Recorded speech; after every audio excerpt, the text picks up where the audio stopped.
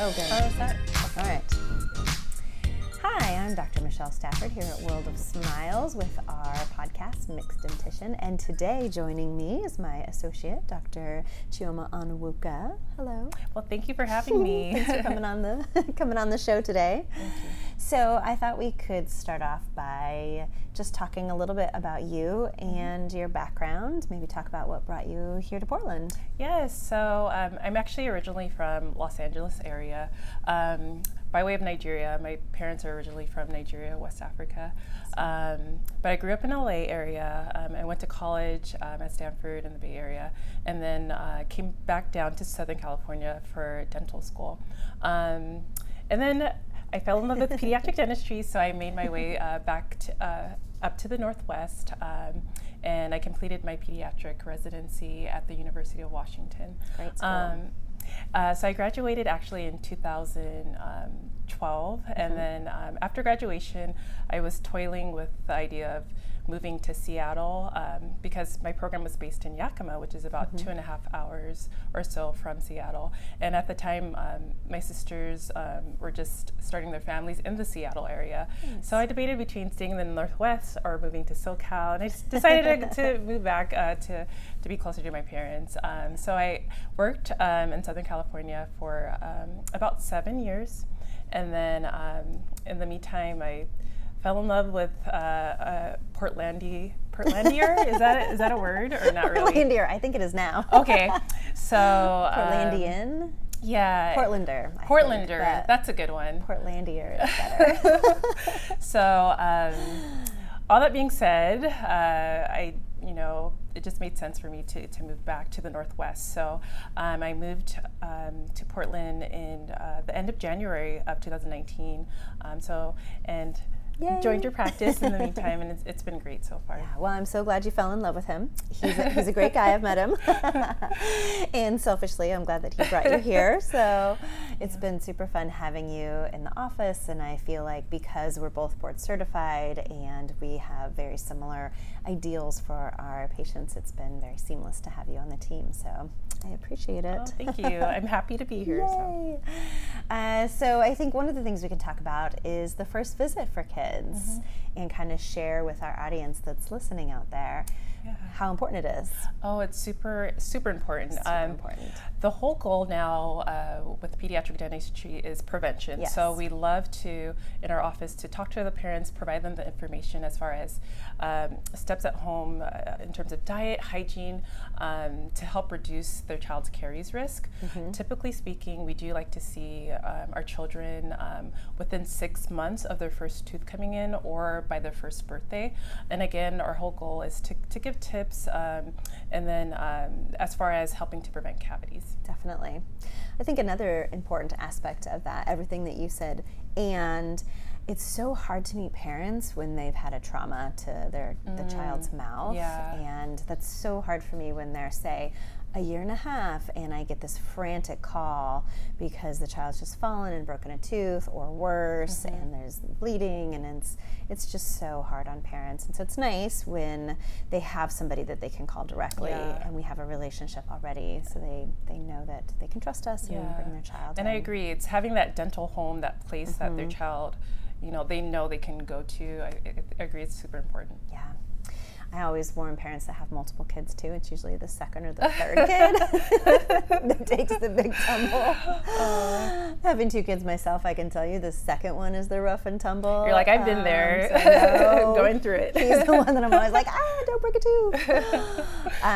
But yes, age 1 is our preference, or within 6 months of that first tooth coming in, to get kids into our office.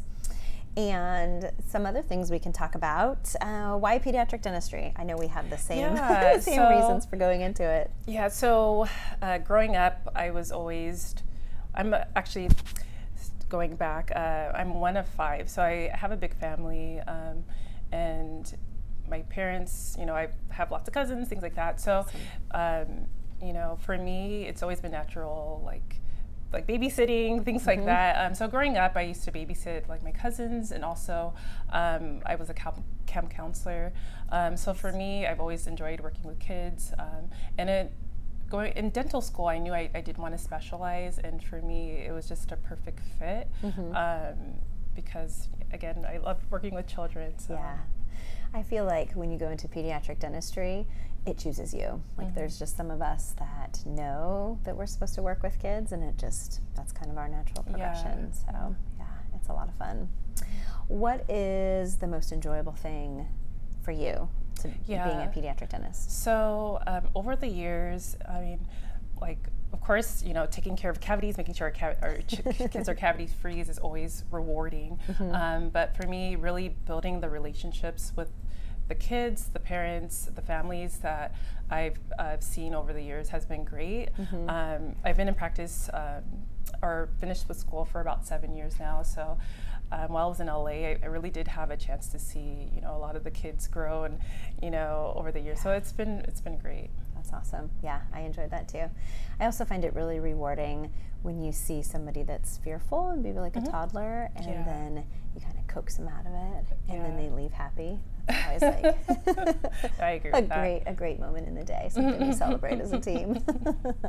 So thinking about different ways that we help families, what are some of the unique things we do as far as maybe more conservative treatments? So in our office, it's great that we have one of the tools we have available is silver diamine fluoride. With that, it's pretty much an ointment. It's been around for decades actually in Japan, but it's made its way to the U.S. A few years ago. But pretty much the great thing about the silver diamine fluoride, it's an ointment or a cream you can apply to the tooth that helps to, in essence, freeze or stop the cavity from growing.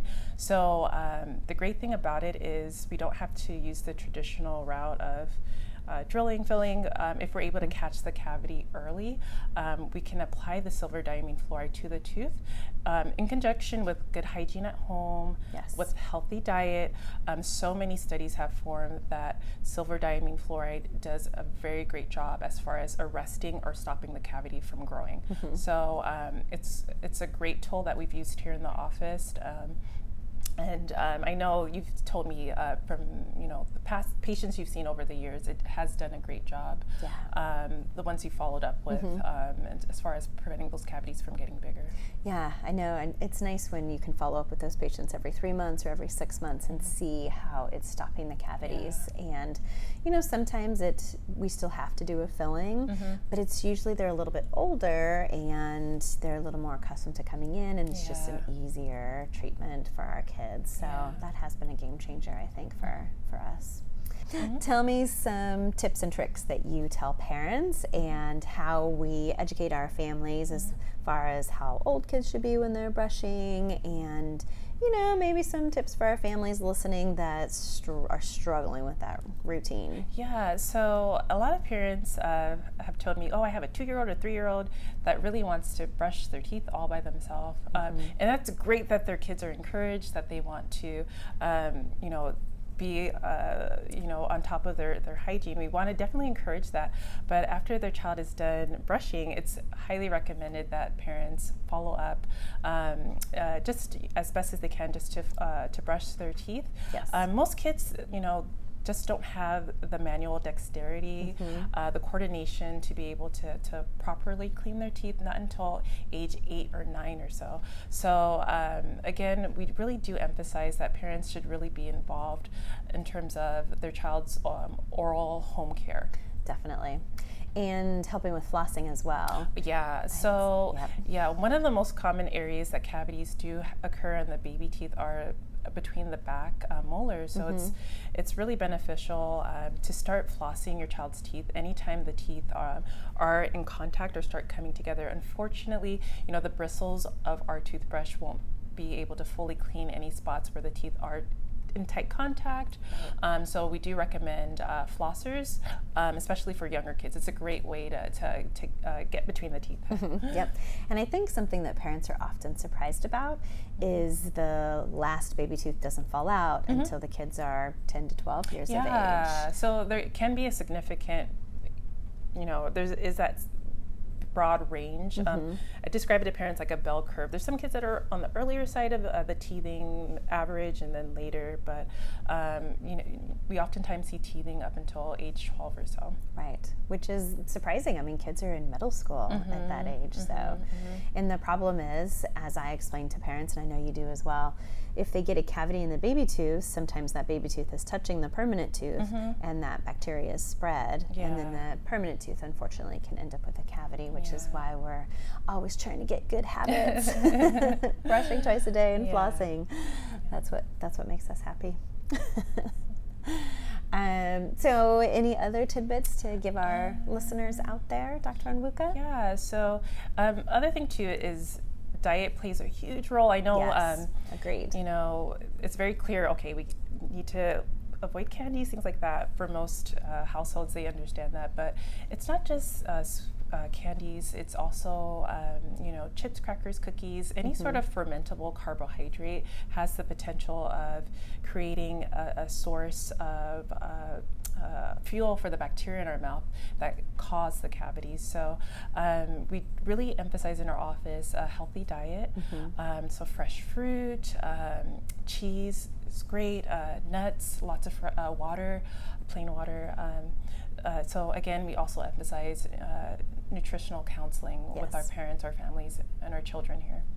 Yeah, that's one thing that you and I do that I just love about you, is really talking about nutrition and diet with our families. And because we see families a couple times a year, we can kind of check in and see where they're at and talk about the dangers of snacking and how that can impact their teeth as well as their overall body health, and trying to keep our whole families as healthy as we can and doing our part. I'd also like to mention that if you check out our website, visit worldofsmiles.com, you'll find some resources that are very helpful. Brushing charts, breaking the binky or the finger or the thumb habit chart. We also have a new chart that you can actually record the dates of when your child starts to lose teeth, and you give it up to the tooth fairy, and when to expect those teeth coming in. I have to tell you, I made that chart because I now have a 7-year-old, and a few months ago he started losing teeth, and I was like, I need a chart to record this. And I was so excited because I put together this whole chart. Now we can hand it out to our families. And I've given that handout out, and the families really appreciate it. That's great. Being able to track the teething, and also to see ahead when the baby teeth, for instance, the back teeth should typically fall out. And that's all written down on that chart. Yeah, and that's downloadable on our website too. If you don't have to be a patient or come in, just download it and start recording those teeth coming out for all you scrapbookers out there. Well, thank you, and Dr. Onwuka, for being in my practice. I think you are such an amazing doctor, and I appreciate you as a doctor and a friend. Thank you. I appreciate it. All right, well, thank you for having me on your podcast. Thank you. And to all our listeners, thanks for being out there, and remember, fill the world with smiles. Yay.